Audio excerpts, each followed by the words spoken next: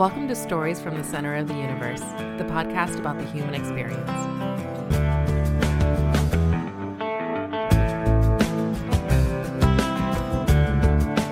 Jeff Tiegs, welcome to the Center of the Universe, or I should say welcome back to the Center of the Universe. It is good to be back, yeah, and a whole new year. Yeah, a whole new year. Has the new year been kind to you? So far,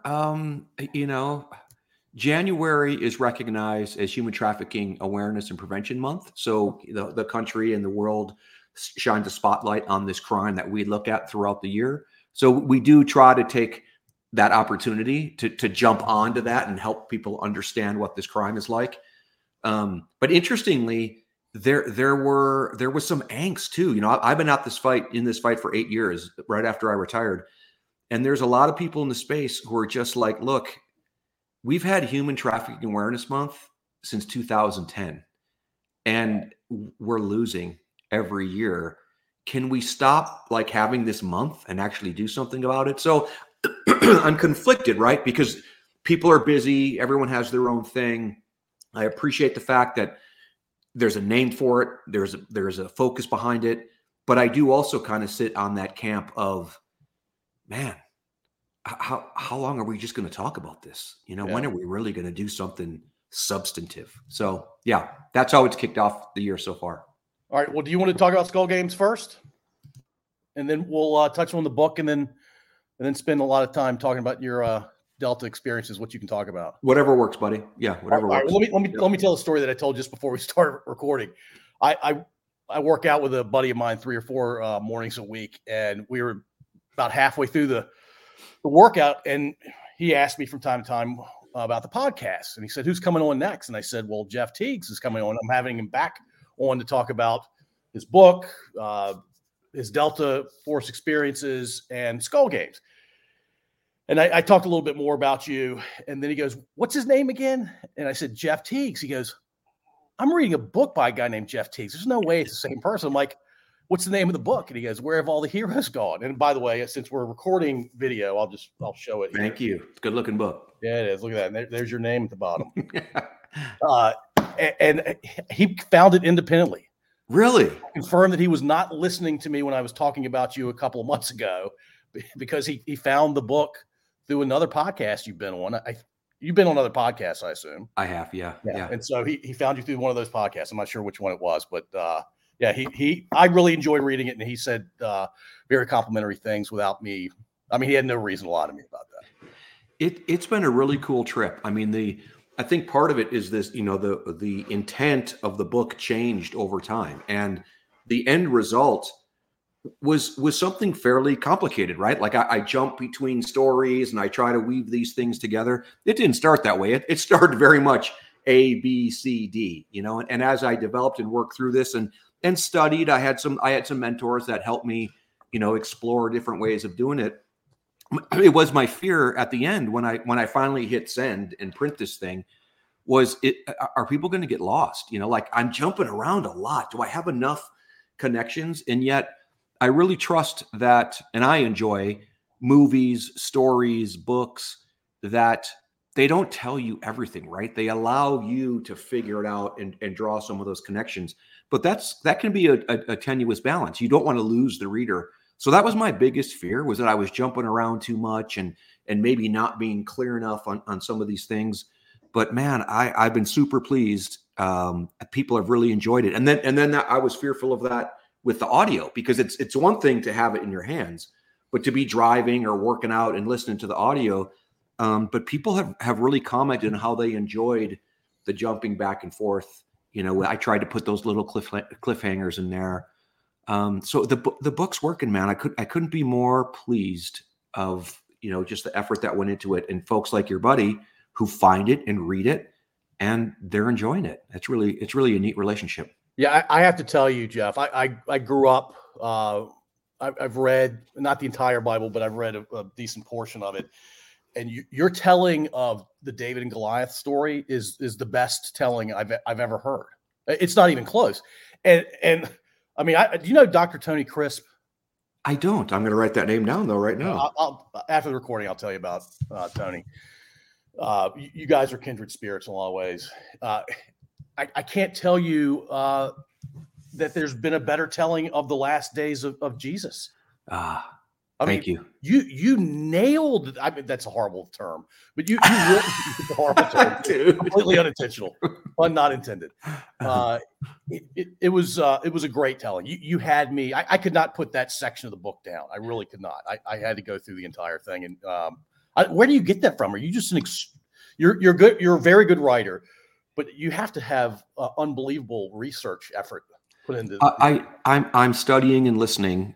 So two things. One, I'm really glad you commented on the crucifixion piece, because that's moving to me. Like I found it interesting, and even the idea of a soldier, I was trying to break apart some of these stereotypes, and even like the Roman soldier, that guy wasn't a schlub.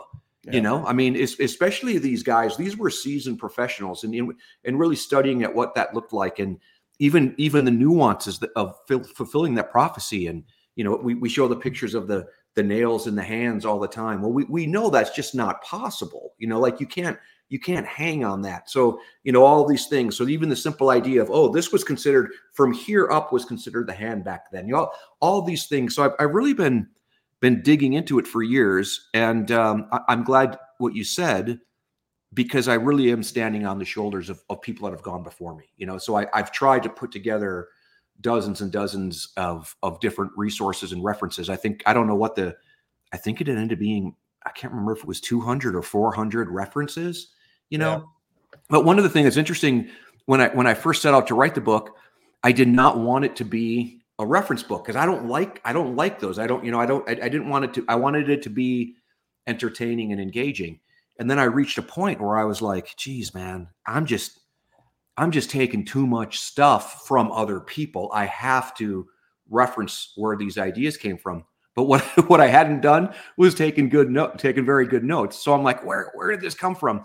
And I asked a friend of mine that's an author. I said, can I just quote Wikipedia? And they're like, well, I mean, you can. People really don't. Like, it's not really a viable source. I'm like, yeah, but this isn't a research paper. All I want to be able to do is point to the fact that I didn't make this up. And I mean, other people have said this. This is, if you consider Wikipedia common knowledge, you know what I mean? Like, yeah. I just want to make sure that this is referenced, that this isn't me.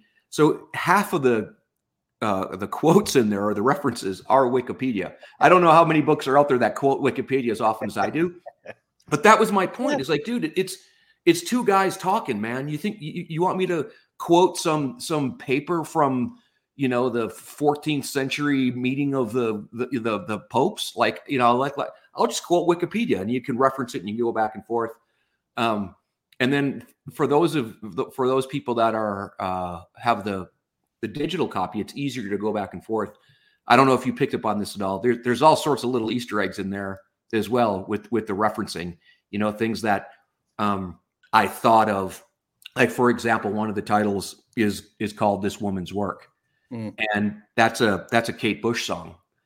And it makes me cry almost every time I hear the song, because it's just this.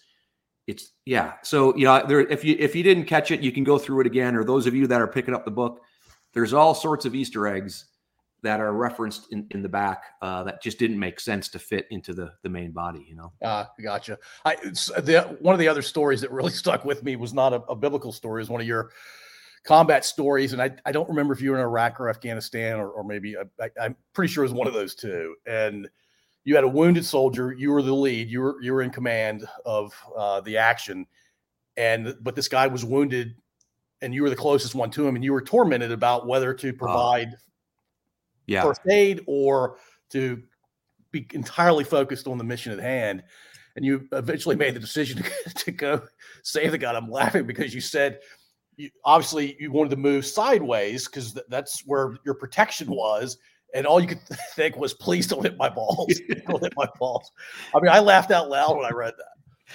Well, and because you can relate, right? Like, and I think we often in our lives, we often make these quick deals with God, and that was my deal with guys. Like, look, I'm going to go out and get this kid. I do not mind getting shot. I don't want to die, and I don't want to get shot in the balls. Like that. Can we just have a quick agreement? And I felt like we did a little fist bump. and I ran out there. But the thing that was interesting too, that's hard. It's really hard to explain, is that I was much more concerned about getting shot and waking up in the hospital with all my men around me going, "Hey, hero," because it's, I make this joke like, "Hey, going and saving a wounded guy, that's NCO business. That's not officer business," and I say that tongue in cheek, but there's also a reality to it. Like, the officer is not supposed to be bogged down into that level of the fight. Like, there's a whole bunch of things happening that I'm the only one talking to these different assets and controlling all that. So if I'm running around playing hero, that's the one job I'm supposed to be doing, I'm not doing. But like you read in the book, I looked around, there was no one else. And man, this kid, they just kept shooting this kid. And you just had to make the move. And I didn't get shot in the balls. I imagine your life would have taken a really bad turn, or certainly a turn anyway. Yeah. It would be different. Yeah. Yeah, I can only imagine. All right. So the book is, I highly recommend it. If you want me to talk about it in other ways, I certainly am willing to. In fact, I'll bring it up when I talk to other people. That's how good the book is. So, Jeff, I'm really glad I met you. I'm really glad you wrote this book, and I'm glad I took the opportunity to read it. Thank you. I'm working on a sequel. I don't know what the name is. It might be a little too cheesy. Where have all the heroes gone to? I don't know, but it'll go much faster because I have the template. I'm gonna, I already have the outline. I have the stories. I have another 25 chapters of stories to tell, same style, and I'm paying attention now. I'm referencing the my start points from Jump Street. So I have a whole bunch of stuff to share again. Your Wikipedia references. Yeah. Well, and some of the deeper ones, because you never want to shortchange somebody, and even the Yahweh story of the holy breath, I don't remember there's only been two people that I've heard reference that. One was Richard Rohr, and one was Bell. What's his name? Rob Bell. And you can like those guys or not like those guys. I don't remember which one I heard talk about it first, but it floored me, dude. Like, yeah. Like you're saying, I've been a believer all my life, and no one has ever talked about that idea that God's breath, his name, is the sound of your breathing, and how that's all interconnected between plants and animals and humans. And I mean, that changed my life. And I'm hoping, people are reading that and it's changing their life. But again, I didn't come up with it. I was just as floored as some people are, but I'm honored for someone to say, this guy, Jeff Tiegs, said, yeah, that's cool. I'll take that, even though it was years and years before I found out. Yeah. Well, let me ask the title. What does the title mean to you, and why did you go with that title? The original title was "There's Always More to the Story," because it really was focused on the Bible and the additional things. It was almost like an homage to Paul Harvey. Remember the rest of the story? Good Day. Yeah. I used to love that as a kid, and I read those books, and then his son carried on afterwards. That's what the title was for years. And then when I started to throw in some of my own stories, I was trying to come up with some different ideas. And quite honestly, I think the company that I worked with, Scribe Media, I think they helped me come up with the title, and they helped me come up with the cover art, both of which I think are just beautiful. And I think part of the title came about when I really narrowed down, like, who am I writing to? And you hear people say this all the time. Who's your audience? Who's your target audience? Who's your target audience? And I really realized it was my two boys. They're in their mid-20s. I've raised them as believers. They've lived in Israel. They know a bunch of these stories, but there's a lot of stuff that they haven't taken the time to dig into. There's certainly a lot of stuff. As I was writing my military stories, it almost became like, hey guys, this is what I was doing. This is why I missed so many of your birthdays. This is why you were home alone with mom for so long. And I'm the guy that gets the little ribbons on my uniform, you know what I mean? And all this type of stuff. But in many ways, my sons and my wife, and my family and the people that really kept things together, they're my heroes, and that was heroic. And I think if we could focus on that a little bit more, redefine what heroism is, I think we're a little bit out of whack on what we look up to. Mothering, fathering, friendship, honesty, family. To keep that together in this day and age is something, to me, incredibly heroic. And my boys did not follow my footsteps. They are not in the military. They will not go into the military. But they are some of the kindest, gentlest, bravest young men that I've ever met. And they don't need to test themselves in war. And I'm glad I was able to pass that on to them. And both of them have read it and came back to me and said, I get it now. My brother, I was largely estranged from my brother because there's a cost. My job for 10, 15 years was to take men and women into combat and bring them home to their families. And that's literally a life and death responsibility. So my boys got first, the best part of me after that. My wife got second. And then it really there was a distance between second and third when it came to my family and brother and sister. And I had a discussion with my brother just a few weeks ago. And he said, "Hey, I get it. I was hurt. It hurt me. You didn't talk. You didn't call. It seemed like you forgot about us. I was resentful." He's like, "But I get it. And, I love you." And, I mean, dude, that's the power of a book, right? No, that's awesome. That's amazing that's one of the outcomes. Yeah. And same with my boys, because we sheltered them, they knew I was a commando, they knew I was going back and forth to war, but I mean, they were little boys. Yeah. So yeah, it has improved all my relationships. And again, I thank God that he's given me the time to just explain some of this to people. I had another call a couple weeks ago. Bill, that's in there. He's a good friend, and he was my best friend for years.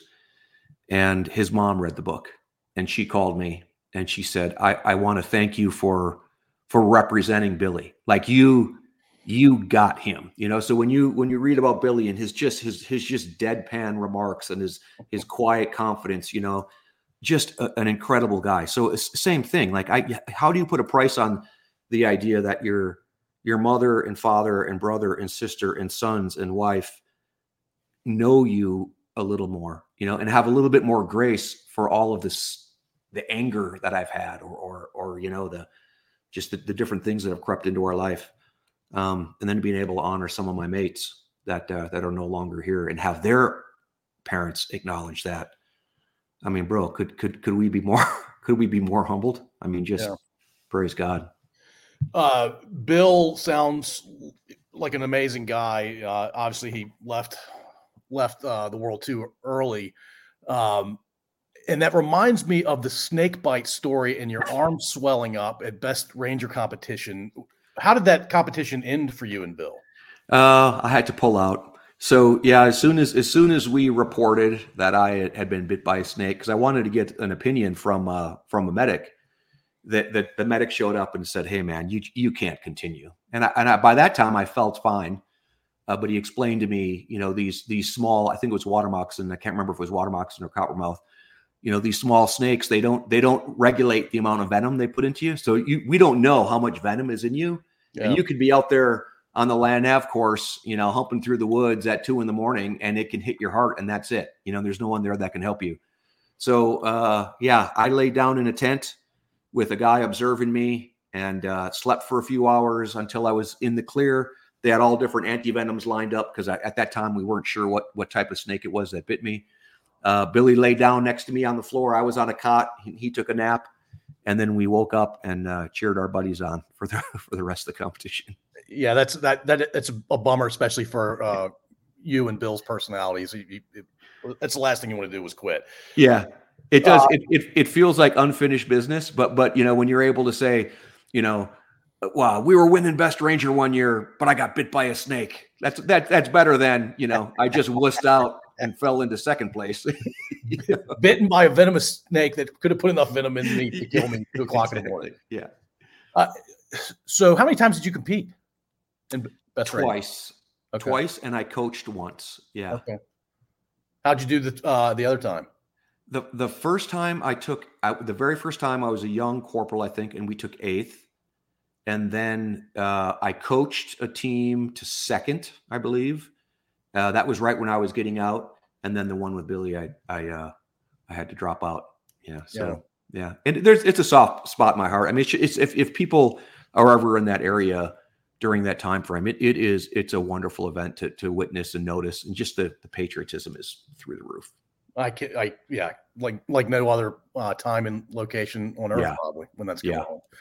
All right, last question on the book, and I'm certainly open to talking about the book more if you want. But from the time you had the idea for the book to the date of publication, when the book actually was published. Because did the book come out first, or did the audio, or they come out the same day? They came out around the same. They were all done the same time. The audio lagged in development, but by and large, they were done the same. So from the very, very start, dude, I would say, man, 2009 was when the seed was planted. That's when I was at the Valley of Elah, and I tell that story of, they had the idea wrong, where the Israelites were lined up in the Philistines. So I had started doing the investigating in 2009. And then when we lived in Israel, 2012 and 13, did more digging. I don't even remember when I started writing. So I would say probably seriously, I started writing probably after I got out in 2015. So the idea was 2009 to 23. Wow. When you think of it that way, a 14-year idea. And then the writing process was probably a good 5-6 years, with really one solid year of like, okay, because what I ended up doing was I had a version of the book written, and then I went to this writing workshop and kind of got educated on different ideas, went back to the start, and then went forward. So I think this second version, I can do it all in a year. Yeah. What's your process for writing? I kind of go with the flow. So one of the things that I don't have in place right now, but they really try to emphasize is just to write, and the first thing you do is you put a process together. So you have an outline, you have a template, you got the points that you're trying to make, and then you just start writing. And it's almost like a rough draft, almost just write, and you want to write 250, 500 words a day, and just write it, just to get it out onto that piece of paper. And then you go back in and revise everything. That's the process that I'm in now, but I'm also in that research process. So there are days where I won't get any writing in because I'll just be, but it's to me, it's like a treasure hunt. So just like you, sometimes I hope it feels like I'm kind of taking you on this treasure hunt, like I'm on that hunt first. It takes me days and weeks and months to keep kicking over rocks and being like, oh, I don't think that's right, or that's a dead end, or even honestly praying and asking God to just kind of guide me. And what I really love about retirement is you kind of go with the flow. Like if I sit down and I start writing one day and I'm into it and it's working, I'll go as long as I can. And other days I'll sit down and I'll start writing and it's just a chore, and then I'll just stop. So that's, I like that. I don't know. It's hard for people to have that as a battle rhythm. But again, I like being retired at the age that I am. That's how I am with most stuff now. It's how I work out. If I feel like it that day, I'll just keep on going. If it just isn't there, I'll go back home and have a cup of coffee. So there's just a different type of discipline. Yeah, I imagine there's a part of the book that you enjoyed extremely, and then there were probably another part or two that you're like, this is not really my jam, but it belongs in the book, but here it is, and I got through it. Well, I think there's a couple things there. So one is it really did start out as the exploration of these Bible stories, and that was like, that was its own thing. That was really fun. And then when I started to bring in these military stories, that became very cathartic for me. Like I didn't realize that I felt like I needed to get this out, And this is a real tenuous thing, right? Like when coming from Delta Force, we don't write books. We don't go on podcasts like that. That's the general rule. We don't do that, and you hear these guys are like, "Oh, I felt compelled." And I'm one of those guys now. I'm like, I feel compelled to say something, but I don't feel compelled to say something about me. I feel compelled to say something about this faith journey. Again, the Bible, the battlefield, and home, and these things that our guys are struggling with. So that ended up being very cathartic, which I didn't realize. And there were versions in there where I was mad, and I was naming names, and I was, I had some resentment, and I got over it, and then even that one where I talk about early on with Private Hale in Panama, and he didn't, I felt on many levels very, very betrayed. This guy was supposed to engage at this guard check, and he didn't. And I find out the next morning that he doesn't feel like he's got what it takes to kill a man. And I tell you, man, it wasn't until I was writing that story 30 years later that I realized, yeah, I have a right to be indignant about this. Like but part of it was I was worried about how it reflected on me. You know what I mean? Like he was my guy. I was his team leader and he wasn't ready. How does that reflect on me? And I had to own that. Like I had to own the fact that I've been kind of pissed off at this kid for 30 years for failing to be the Ranger that I expected him to be. But part of that reality was I felt it reflected on me, and that's one of those stories I hope people really take to heart, because that's one of those things that really drives me nuts is when you see fathers living vicariously through their children. Yeah. Which we say that doesn't sound that bad, living vicariously, but no, it's when your kid does something and you think it reflects on you. If they're good at a sport, that looks good on you. If they're good at school, that looks good on you. If they behave appropriately, that looks good on you. And man, and I warn fathers, if you're ever thinking about one of your kids on how whatever it is they're doing reflects on you, stop it. You're going down a terrible path. It's not healthy for anybody. Yes. So, I tell that story with Hale. I tell that story with the 2-star officer on target. I was mad at that guy. I'm mad at him reading it. Yeah. But the thing is, I clearly think that I'm in the right in many ways, but I also understand and recognize what might have been going through this man's head is I'm a 2-star officer. If I get killed on this battlefield in Afghanistan, that is a note in history for all time. What that can do to set back this war. So I give that guy some grace. If he ever reads the book, he knows who he is. I'd love to sit down and have this discussion where, because you realize you're doing two competing things. Even the job of a Delta Force operator is counterterrorism. And much of what we were doing was counterinsurgency or even nation building. I can remember when I was in Special Forces in 10th Group, we were in Samara, and I lived in Samara for, I think it was 8 months. And Delta Force came in and they killed some dudes. They captured some guys. They just made a mess. And I thought, guys, like I live here. Whatever you want to know, just ask me. But my op cycle was counterinsurgency, right? Their op cycle was counterterrorism. So those things come at loggerheads and they move at different op cycles. One of the very first things I ever did when I got to the unit and I was working in an operations job was trying to figure out how to make these two cycles work. A counterinsurgency cycle works on 72 hours at the fastest, like that whole churn between targeting and getting out there. It really works on almost like a weekly cycle. Whereas a Delta Force counterterrorism cycle, it's 24 hours, if not 12 hours. So you got to figure out how to keep this spin as a in counterterrorism as this counterinsurgency continues to move. So, there are things that are often at odds. And a young tactical commander on the battlefield and a higher ranking strategic commander up at headquarters, those things often clash. And I'll tell you, I welcome those stories or that discussion at any time. But what I would also say again, and this may be me getting too big for, bigger for my britches. We didn't lose tactical fights. We lost the strategic fight.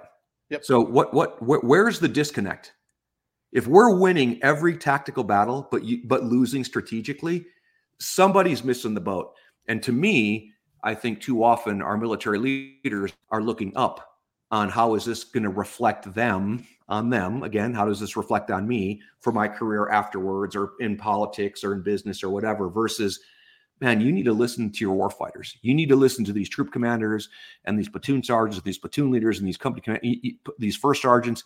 You need to listen to them. And when they tell you the Afghans are not ready to get their country handed over to them, you need to listen. When the ambassador tells you that the Afghans are ready, you need to take that with a grain of salt. So again, one of the things I'm hoping is people understand and recognize these innate frictions between all this different stuff, and we just sit down and talk. Yeah, a good leader is going to be listening to peers, his subordinates, and his superiors, and taking it all in and making an assessment and making a decision and then moving. I will say that from my perspective, the typical path to climb a ladder, whether it's in the military or it's corporate America or even a small business, climbing that ladder, somebody has to make the decision to allow you to get to that next level or that next rung. And yeah, they fall in the trap of trying to be pleasing to all of those who can influence that decision. And the private or the specialist, they really, many of them don't care. Now, the best leaders, and there are 4 stars out there, I'm sure, certainly 1 and 2 stars that actually do listen and they make the best leaders, but those are the exception, not the rule, typically. And that goes back again to where, with your question of the title and where have all the heroes gone, that was the thing that I understood of this disconnect, where it's like, do you not understand like how I see my duty and my role? You advertise we need people like this for this job, and I went through assessment and selection and you trained me and now I'm here doing it. And you expect me to be somebody else or expect me to do something else? Like what is that disconnect? And that's the same way again when you have a young man or a daughter. I'll use young men because they're my boys. Like, dude, a teenage boy, he's figuring it out. He's going to be rebellious. He's going to take risks. Like that's his role in life as a teenage boy. So why would you ask him to be something that he isn't, and to me as a father in that strategic space, I'm trying to let my kids survive in some of these knucklehead tactical decisions that they're making. And again, I think we've got some granddaughter. I have a granddaughter now, and we've got daughters-in-law, and even that dynamic is like, man, you need to understand how men and women, boys and girls grow up. And if you can create that safe place for them to just explore and make mistakes, and that's what I'm hoping people that aren't soldiers, that's what they get out of it. That's what I felt like I did in war, is I created a safe place with men and women that I trusted. They had their left and right limits, and anything in between that, man, do what you think is right, and we'll come out on the other side okay. Yeah, thanks for reminding me of the 2-star. And I think, that set of stories, because he was with you, I think, if I recall correctly, he was with you for more than a couple of days, right? I think it was maybe 36 hours. I think he came in one night, and then he definitely spent the full day, trying to get this target hit. Yeah. Yeah. And did he think he was helping by being there? I don't know. I think there came a time when it became the thing to do for these higher officers, where they would come out on the battlefield, and on one level it was appreciated. Like, hey, the boss is here; he gets to see what it is we're doing. Hopefully, they understand it. But I don't know. I never had good experiences with it, because it To fight and win on the battlefield is ugly. It's brutal. It's blood, guts, dirt, fire, pain, noise. It's ugly. And unless you are a 1, 2, 3-star officer that appreciates that, it's going to come as a shock and you're not going to like it. And you're going to have a hard time taking what you just witnessed, which is dirty and violent and brutal, and taking it into this boardroom of this, technology center, or where you're sitting around on these marble floors and cushiony things discussing it. So I think that perhaps these leaders we have in position now, these 1, 2, and 3-star officers, they fought, so they know what it means. They know what it's like to literally be up to your knees in blood and guts and continuing to drive on. They know what it's like to take a life or to lose a man next to you. So I think there's a different relationship there. This generation of men that were controlling the outcome of the war back then, they never fought. These 2 and 3-star general officers that ran Afghanistan and Iraq, they didn't fight. So it's again, this is me and my opinion. And these are the things that I'm wrestling with. And I hope that these men who are smarter than me, and much more experienced in the geopolitics and the strategic look, don't lose sight of this. Otherwise, we're going to repeat these mistakes. And we're going to have this huge disconnect between the men and women fighting the tactical fight on the ground and what we think is happening strategically and politically. And we're going to lose again. We don't have a very good record. Certainly not in our lifetime. Save these little excursions like Grenada and Panama. Korea, Vietnam, Desert Storm, Iraq, Afghanistan. We haven't won anything lately. And somebody needs to take a look at that. Yeah. And we don't, the last thing anybody rational wants is war. I don't think it sounds like you, and you should value those experiences, but you'd rather be writing a book in Oregon, right?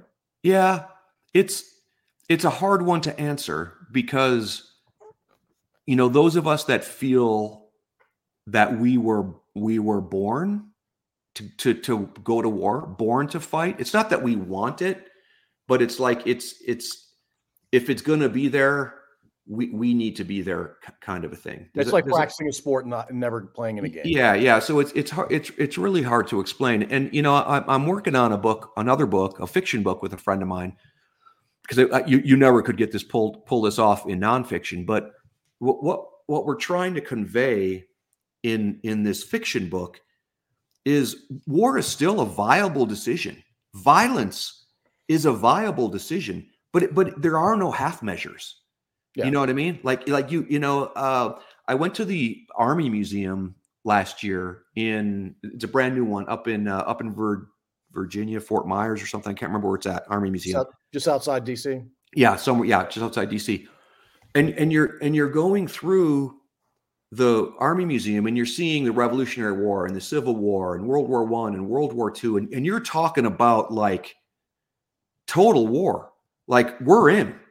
Like the D-Day invasion, that was all the chips, man. We're in, and then you get to Korea and Vietnam and, the wars that I was involved in. And dude, I was depressed because you can see this shift of like, look, we don't want to go to war, but if we're gonna bring to bear everything we can to finish this quickly and decisively.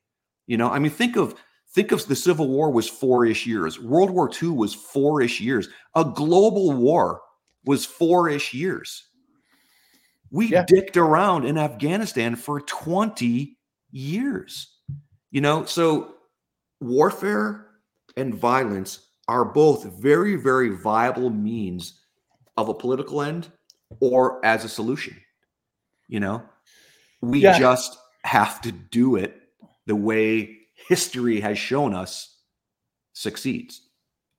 Yeah. And we could talk for hours about why we seem to, as a society, and the people that lead our government are making decisions that end up just simply being half measures, Yeah. or not even half measures, quarter measures. Yeah. Yeah, and you're absolutely right. World War II, we put all of our chips in, and we won, and it didn't last as long as it could have. Like, could you imagine the Third Reich existing? Hitler exists. Hitler is trying to take over the world. He's got the Italians that are, I guess, helping a little bit, and then certainly the Japanese kept us busy in the Pacific. Could you imagine half measuring through that? No. We'd all be speaking German right now. Yeah. And I get it. That was an existential threat. Vietnam, Afghanistan, Iraq, those were not existential threats to America. I get it. But with that being a fact, should we go in? Yeah. You know what I mean? Like it doesn't have to be an existential threat to go to war. But to me, the simple fact remains, if you're going to go to war, you're going to go to war, and you're going to win it decisively and quickly. And that's just not bargaining. And if you're not willing to win it decisively and quickly, then use all other means of diplomatic power and economic power to get what it is you want out of the situation. Yeah. All right. I'm awkwardly transitioning to Skull Games. Yeah. Are we effectively waging a war against sex trafficking as a world? It's actually a good segue because it's the same thing. We talk about it and we aren't doing anything. You know what I mean? People want to, people get emotional about it for a minute or two. There is very little to any, like negligible dollars are going into countering sex trafficking in the United States. When you talk about the United States budget, that's looking at human trafficking, and that's the umbrella I'm using. So you have human trafficking. That's the big umbrella. You split that in half. Part of it is sex trafficking, and part of it is labor trafficking. So the preponderance of dollars that the U.S. is spending is going overseas, and it's going into labor trafficking. And I have a very simple theory on that, because if you can demonstrate that some sort of company is violating labor laws, you have something to sue. You have something to take. When you identify that somebody is being sexually abused, you don't have anyone to sue. You don't have anything to take. So we have this really crazy problem where we talk about sex trafficking and then conflate it to human trafficking, and the money goes to labor trafficking, goes to overseas. So it's January Human Trafficking Awareness Month. It's back on the spotlight, and you'll have a politician stand up and say X, Y, and Z, and then we'll forget about it for the next 11 months. We are losing. I've been at this for 8 years. It's getting worse. It's growing. There is more younger people that are vulnerable. And the other thing that we conflate, we use these terms to create emotion, is pedophile, right? Oh, pedophile. Just like, Jeffrey Epstein, the pedophile. Look, Jeffrey Epstein had sex with underage girls. That's not a pedophile. Okay. And I'm not trying to be a jerk and like mincing terms, but it's like, look, recognize when you're being manipulated. Everyone hates a pedophile because when you say pedophile, you're thinking of somebody, a grown man who wants to have sex with a prepubescent child. That's a pedophile. And they do exist out there, but it's not a big market. Jeffrey Epstein was not, by definition, a pedophile. He abused underage women. He abused minors, and he certainly abused women of age as well. And that's the thing that people keep conflating and mixing it up back and forth and back and forth. What we do at Skull Games is the underground commercial sex economy. There is an economy, a multi-billion-dollar economy where women are being sold online. I say women and children largely so someone would listen to me. Okay. There are children that are being sold, but it's very, very difficult to combat. And my argument is, just like the tactician that I am in the military, let's get in where we can find it. These women that are predominantly between the ages of 18 and 23, millions of sex ads a day are online. 150,000 new sex ads are introduced each day. That's our start point. That's our known point. So when we go in at these women that are being advertised for sale, we go one of two ways or both. We take a left and we start looking for the minors, or we start looking for when these girls were minors, when they were first approached by these predators, or we take a right and we start looking for who it is that's exploiting them.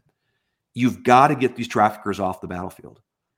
They have such a hook, and they are so controlling of these girls in every way imaginable. And we can talk about a few of those, that unless you're putting them away for a long time, you are not going to restore these women. They're broken and they're fearful, and they cannot have the space available for other things that come into play. Again, this going back and forth between these two pieces. As a counterterrorism professional, I felt that my job was to bring the baseline level of violence down just enough so other elements could work. Regular military, economic incentives, all these things, social incentives, all these other things. If there's a heightened level of violence where you can't even get someone in to repair the plumbing, what are we supposed to do? So that was my job, was to get that baseline level of violence down. And we did our job, but nobody ever came back in. And that's the same thing we're trying to do with Skull Games, is we're trying to get to this place where we can get the baseline level of violence down on these women that we've recognized and identified that are being abused by putting pressure on their trafficker, or putting their trafficker behind bars for a short period of time or a long period of time. And it allows all of these other elements of power to come in to help her restore. So when we talk about trafficking, I consider Skull Games a counter-trafficking organization. I equate that to counterterrorism. When you were in the military, do you remember having to do the online anti-terrorism training where you kind of walk through? Yeah. So just like I literally stole the definitions from the joint pub between anti-terrorism and counterterrorism, and equated it to counter-terrorism, counter-trafficking and anti-trafficking. Anti-trafficking, everyone needs to know what the risks are.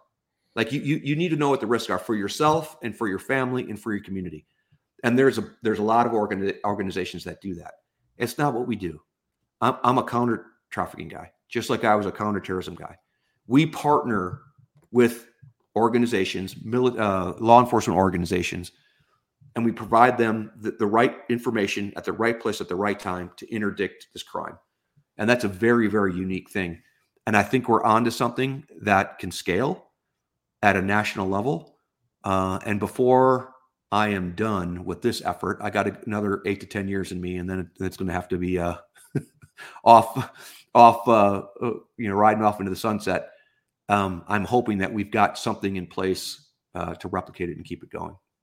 And so your organization is the only one that's really doing the counter trafficking? There's a couple. There's a couple that are doing things similarly. I would go so bold as to say none of them, any of your listeners would be able to say, none of them that are well known. The biggest, loudest clanging gongs in the anti-trafficking space that claim they're doing counter trafficking, they aren't. And I just ask people to show numbers, man. I've got my numbers in front of me. With the last 6 months of 2023, which was that's when we stood up independently as Skull Games. 73 predators are behind bars. That's awesome.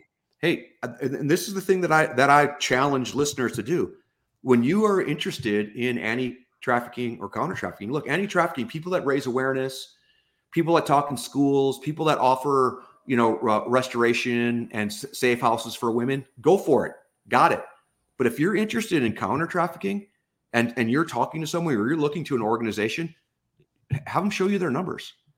We've put over 5,000 investigative hours into law enforcement investigations. 5,000. 400 leads we've pushed. This is in 6 months. 400 leads, 200 of them have been developed beyond the case of probable cause reasonable suspicion. 73 arrests, and our biggest case, the guy got 249 years.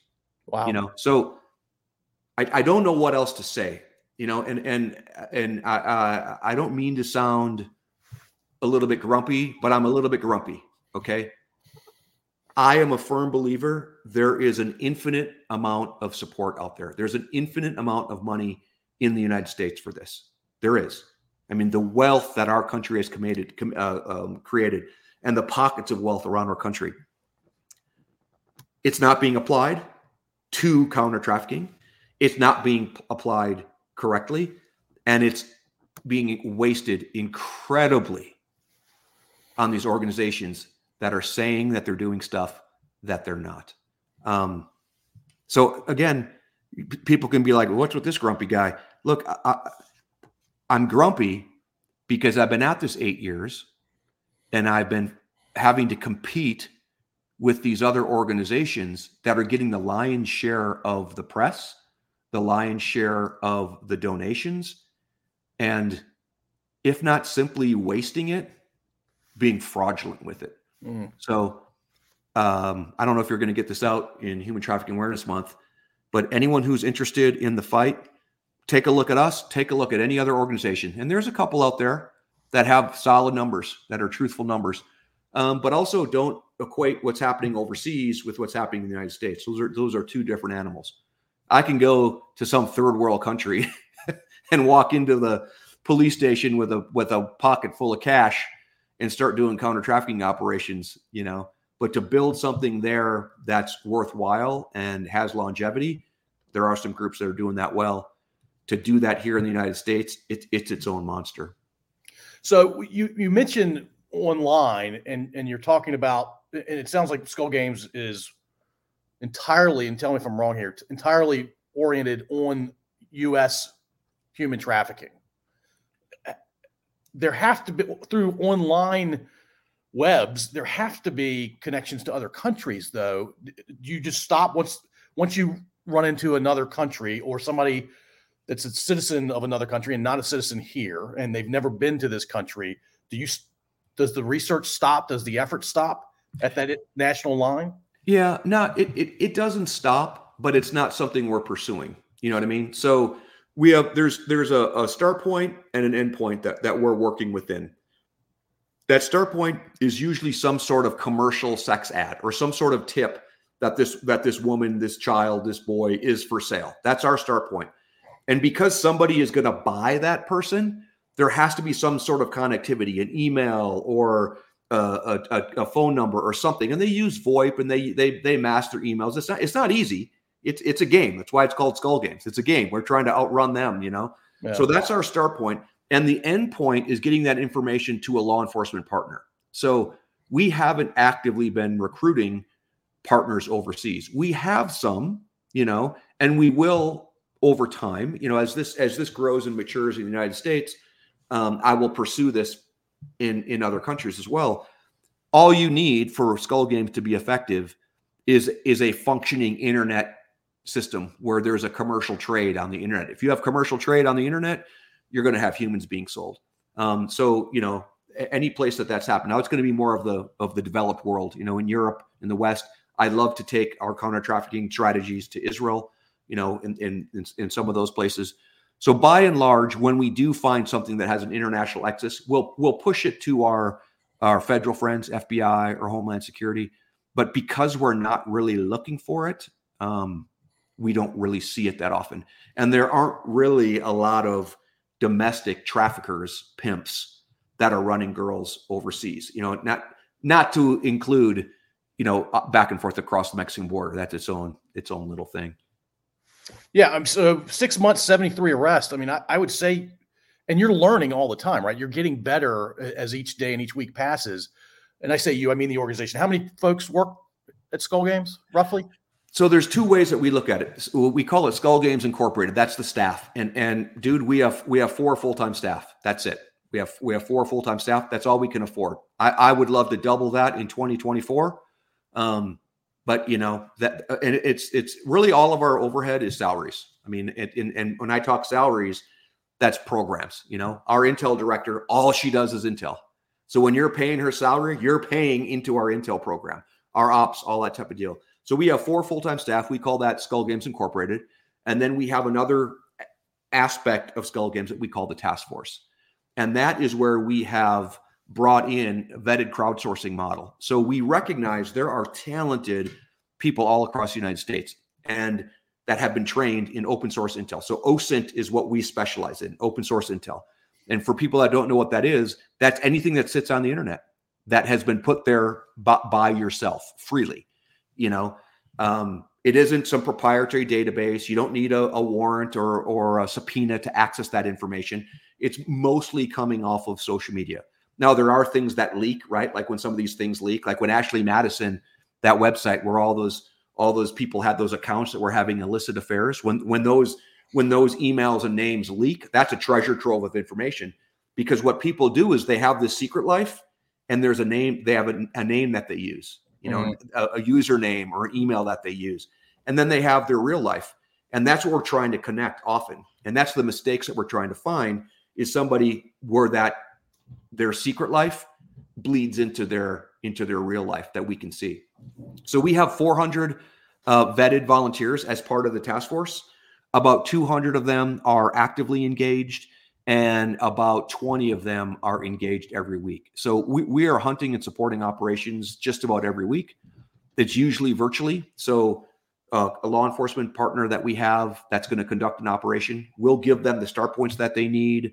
We'll vet the information that they think they already have, and then we will be standing by. We use a Slack channel to do it. So if you were a cop and you were out doing an operation, we're connected, just like you and I are right now, talking 5-8 people on the backside, digging into this information. We just had an op in Texas last week. I don't remember the numbers on that. I think 5 guys were arrested and 3 women were recovered. And then a couple weeks prior to that, it was 7. That's about the time frame. That's about the numbers that we're looking. We've got a big event coming up in next week. So I take off tomorrow, and the end of this weekend, we'll be hunting somewhere, and we're expecting double digits for that. And then kind of continuing on. So we're on a 2-week hunting spree, because it's efficient and effective when we're able to do things virtually, but nothing's the same as meeting in person. Like the day you and I get to sit and drink coffee together in person is just a very different feel than having a relationship like this. Yeah, the StreamYard thing, the Zoom thing, and the whole virtual world. It's you said it is efficient, but man, it's not fulfilling. Yeah, it really isn't. So that's why we'll have these, we'll support law enforcement just about every week. And then we have these big task force events where everyone comes together, and it's almost like a celebration, So our next one is in April. It'll be down in Tampa, where we'll bring in, it'll be 100, 200 people will all come in, and then we'll hunt. So we'll spend 2 days hunting on a Saturday and a Sunday. They'll come in, we'll have the start points. We'll have the cities that we're hunting. We'll have the connectivity with the law enforcement. And then that's again, one of the reasons we call it Skull Games, because the teams will compete for the information. Who can find the best information to protect and recover this girl? Who can find the best information on this person of interest and pass that to law enforcement? So on a weekend, we're coming out with 50, 60, 70 lead packets to push to law enforcement. And that lead packet always has the positive ID of the victim, because that was our start point. And then about 30% of them were able to figure out who her trafficker is as well. So that's what we're trying to find, that balance is a weekly operational support, and then a quarterly kind of celebration where we can all come together. And that's also where I open up the tent to any other organizations. If somebody's interested in this, we open up applications in February. So you can apply on our website to be trained in the OSINT and be part of the Skull Games Task Force. We put you through a background check and some different training events virtually, and then you come to the live event. Same with these other nonprofits that are working in this space. If you guys want to collaborate, it's very difficult to bring 2 organizations together, but it's why we've created this big tent of the Skull Games Task Force, where we can come together over the course of a couple days. You can learn to see what it is we do, whatever you want to share with us, and we'll both leave there much more effective and efficient in countering this crime. You mentioned 73 have been arrested in the last 6 months of last year. Do you have any sense of how many traffickers there are in this country? Like out of 3, what's the population of the U.S.? 350 million now? Yeah, probably somewhere around 100,000, 150,000. I'm guessing. It makes me nauseous to think about that. Yeah, I mean yeah.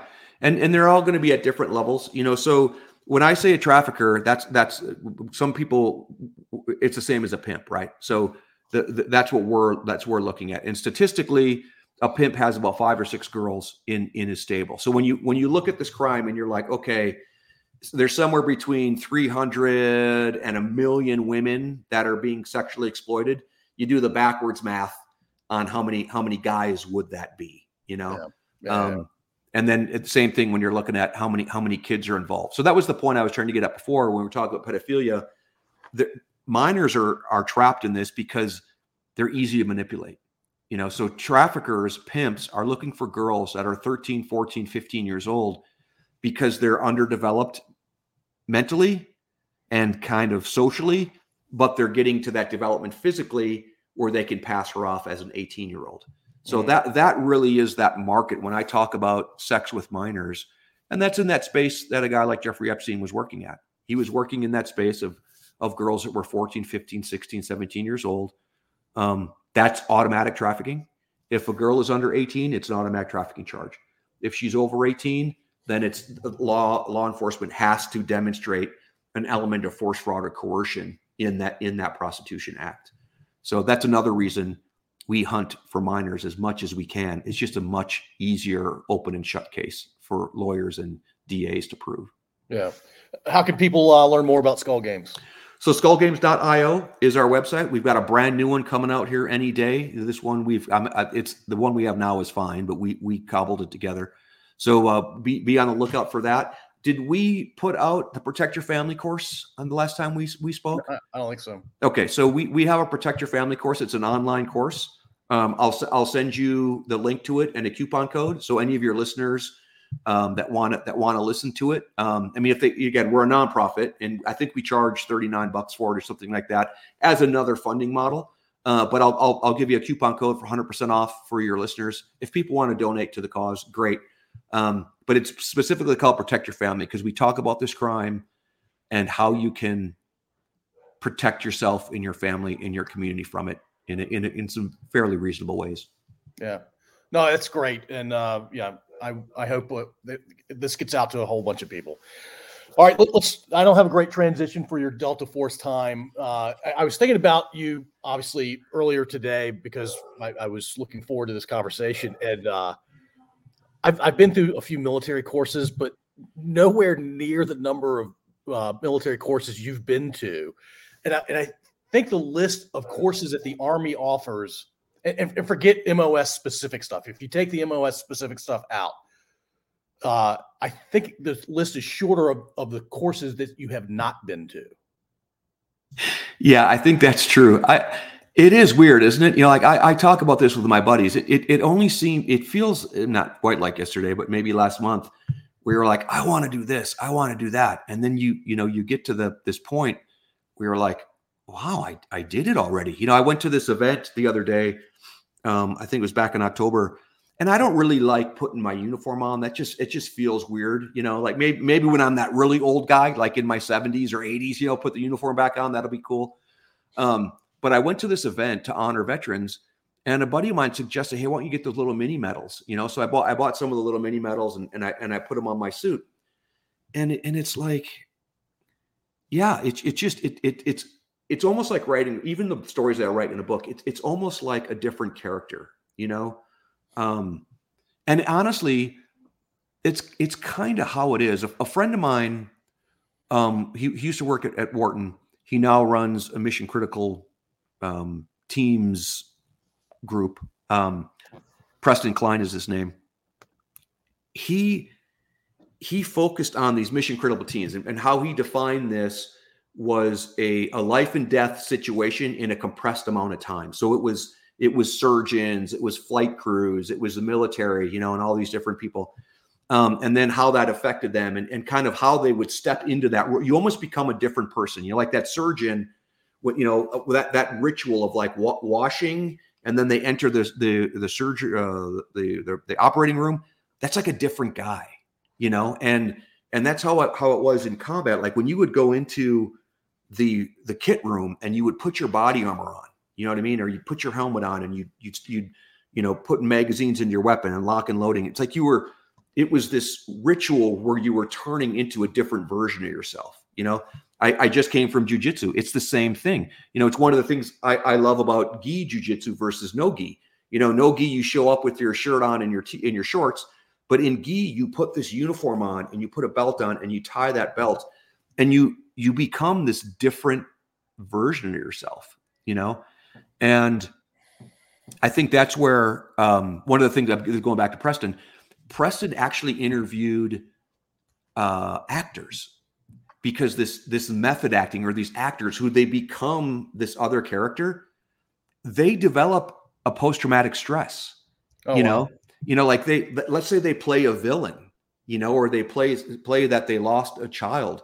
Like they get so immersed in that character that when it's over, they dream about it and they have PTS about it. And it was this interesting discussion between what a Hollywood actor goes through on pretending he's this thing, and actually what folks like us, because in many ways I was acting, right? Like I was a method actor. Like I put my kit on and I was a Delta Force troop commander. When I came home, I was dad. I was a husband. I was a weekend soccer player or whatever. So that's what I find interesting is just these different personalities that you put on, and then even getting more specific on what is that ritual to get from this version of me to this version of me, and that's another kind of line of inquiry I'll be on for a little while. Yeah, and some of those transitions are not fast, right? Yeah, like transitioning when you've gone overseas a countless number of times, and when you come home, that transition takes time. Yeah, it does. And I think, there's no two ways to put it. I think part of it is, that goes back to what we were talking about, where I've always felt like I was a soldier. If there was a war to be had, I felt like I needed to be there, because I'm a person that can turn that on, turn that off. We used to call it like flipping the switch. So when you left work, you turned it off. When you came back to work, you turned it on, especially when you went back and forth to combat. And I think that's also one of the reasons I wrote the book, was how I coped with that was my faith. I leaned a lot on that Bible. I read a lot of Old Testament when I was overseas, because I could relate to it. I could relate to the violence. I could relate to the vengeance. I could relate to this God that demanded justice, And then when I would come home, I would read the gospel, and I could relate to this God that was a father, and and all these things. And it was these two different worlds.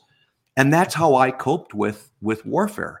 A lot of guys, they drank alcohol, you know what I mean? Or they did more risky behavior. They were skydiving and racing cars when they weren't in combat. They were chasing women, and they were all of these other things that they were looking for to fill that hole. And I guess, even as I'm saying it to you, as much of an adrenaline junkie I was, or desired those things, somehow, some way, just kind of that quiet contemplation of the Bible, it did it for me, And I think that's a transition some of our men and women need to make still. They're still chasing something that's dangerous. And somehow, some way, that simple little Bible and those simple little stories and, those legends and traditions and myths that all get woven in, it can fill that hole. I can't explain it, but you know it too. Yeah. When you and I first chatted, I don't know, it's been 3 or 4 months. You wanted to talk about the problem of suicide for veterans, and you said, look, my community, the special operators that I've known for decades, in some cases, some of them are taking their lives like the conventional military, especially the Army and Marine Corps. And it seems to be the numbers are worse now than they've ever been. Yeah, I think it's because it just simply catches up to you and you get tired. You get tired of dealing with it. As we age, our bodies don't handle it well. You know what I mean? It's harder for me to recover from a workout. It's harder for me. I couldn't tell you the last time I got drunk, because it would take me 3 days to recover from that thing. Even being in a room where somebody's smoking cigarettes, it's like, so just our bodies have a harder time recovering from it. So I think, and then there's a famous book that the body keeps the score, which is it's a great book that describes how trauma it sits in your body. I'm gonna speak about it in very, very simple layman's terms. Violence that's enacted upon you, or violence that you need to enact upon others, trauma that you experience, your body, you can hide it, you can pack it away in your mind, you can build your body, but your body keeps the score. And at some point, that scoreboard will show itself. And you either need to figure out how to cope with that, and bring that deficit back down, or we've got too many men and women that are choosing to even that score by just ending it. Yeah. And I think it's going to get worse than it gets better. And I'm not a doomsayer on this. Again, I understand trauma, and trauma is compounding. And when you talk about 20 years of war, there's this thing about trauma between 20 and 30 years that you just can't hold it back anymore. It's like whatever structures we build to hold back trauma begin to leak and break down. It's this phenomenon that you get all the time when these men and women come forward that were sexually abused as children. You know what I mean? They're in their 30s and they were sexually abused when they were young kids, 4, 5, 6, 8 years old. Well, if you understand trauma and you understand why that's consistency, because those memories are coming back. Whatever that bulwark is that they built to hold back that pain and that trauma, it's breaking down. And that's my fear, is these guys that have been fighting since 2001, the height of it in 2005, 6, 7, we're getting to the 20-year mark on those big days. So I think it's going to get darker before it gets lighter, unless we start talking about this. And people are, finding a spiritual grounding like you and I have found in the Bible is definitely a way. People are experimenting now with psychedelics. I've got a whole bunch of buddies that are going down and working the psychedelics. But the interesting thing is, what's happening when they're doing these psychedelics? They're hearing and seeing God. They're talking to God, and they're coming to the realization that there's something else out there, that there is this thing that they can't describe other than it's love. It's an overwhelming love, and I'm just a tiny piece of this entire thing that I didn't recognize. So maybe someday I'll do psychedelics. I mean, when those of my buddies that go and do that, one of the first things they ask you is, why are you doing this? You know what I mean? And I have a very simple answer. I want to talk to God. All these dudes have talked to God. They've had this experience, so I may go do it someday just for this mere fact that I want to talk to God. But the reality is I already do talk to God. It's just not, it's not in Technicolor, so all these guys that are going down, I encourage them to dig into it. I've never heard anything but remarkable effects and impact on these treatments that are out there. But that goes away too. Yeah. Can we be specific? Well, make your broader point, then specifically what kind of psychedelics are we talking about? Yeah. But then when those go away, you still have habits to break and you've got habits to make. And one of those habits that I think guys need to make is that person that came to you, that you talked to under the influence of those psychedelics, he left you a book. Read his book, and talk to him. So I don't know all of the different psychedelics. I mean, there is the ketamine, which is one of the things that people are using. I don't even know if that's considered a psychedelic. Psilocybin, I think there's. I don't know them off the top of my head, but most of them are either synthetic or they are basically the mushrooms, and it's this. It's the peyote or whatever. I don't even know what they are, but there's a bunch of treatments now that people are authorized to go and do. So again, I don't want to speak on something I don't know. The simple point I'm trying to make is they're seeing, feeling, hearing, and being touched by God, and is changing their lives, and spending time with Him in a quiet room, in a snowy morning, on a walk in the woods, a swim in a lake, can do much of the same if you have that level of intentionality. Yeah. Yeah, no, it's well said. So I always ask guys that have been through, you're actually my first guy who's been through the Ranger process, through the Green Beret process, now the Delta. I know plenty of guys that have been through Ranger. I say plenty; they're not that many actually that have been through Ranger and Green Beret. And I always ask them what was tougher from the very beginning of the Ranger process to getting through Ranger school. I don't mean any of the time in the regiment. Was that process tougher to complete, or was it the Green Beret, or was it the Delta? And if you don't want to answer, I understand. It's really difficult to answer, because it was all a different journey, point in your journey. When I joined the Rangers and I went to Ranger Indoctrination Program, which I think was 3 weeks at the time, they call it RASMA, Ranger Assessment Selection Program. Dude, I was overwhelmed. I was overwhelmed with the violence. Back then it was rough. It was tough. It was a lot of fighting. I was overwhelmed with those things. Like it was a huge cultural shift. Ranger school, I was very young. I was in the Ranger Battalion not long when I went to Ranger school. So everything was new to me. So it's hard to equate these different things. But because then when you get all the way to Delta Force, it was like, this is why I came back in, was to go and do this. So it wasn't easy, don't get me wrong, but by this point in time, I was an athlete. I was an ultramarathon endurance athlete. The actual selection itself, the physical aspects of the selection, it wasn't that bad. It wasn't easy, but it was stuff that I had trained for and I prepared for. But it was this idea of this is what I came, this is the culmination, is to go to this unit. So you understand what I mean? It's hard to take the physical difficulty with, kind of the desire, in many of it, because I was an officer when I went through SF and RASP and selection for the unit. You only get one shot, so like that's that thing. And I say this in all humility. I loved Delta Force selection. I would do it again without that pressure hanging over me of, if you fail, you ain't coming.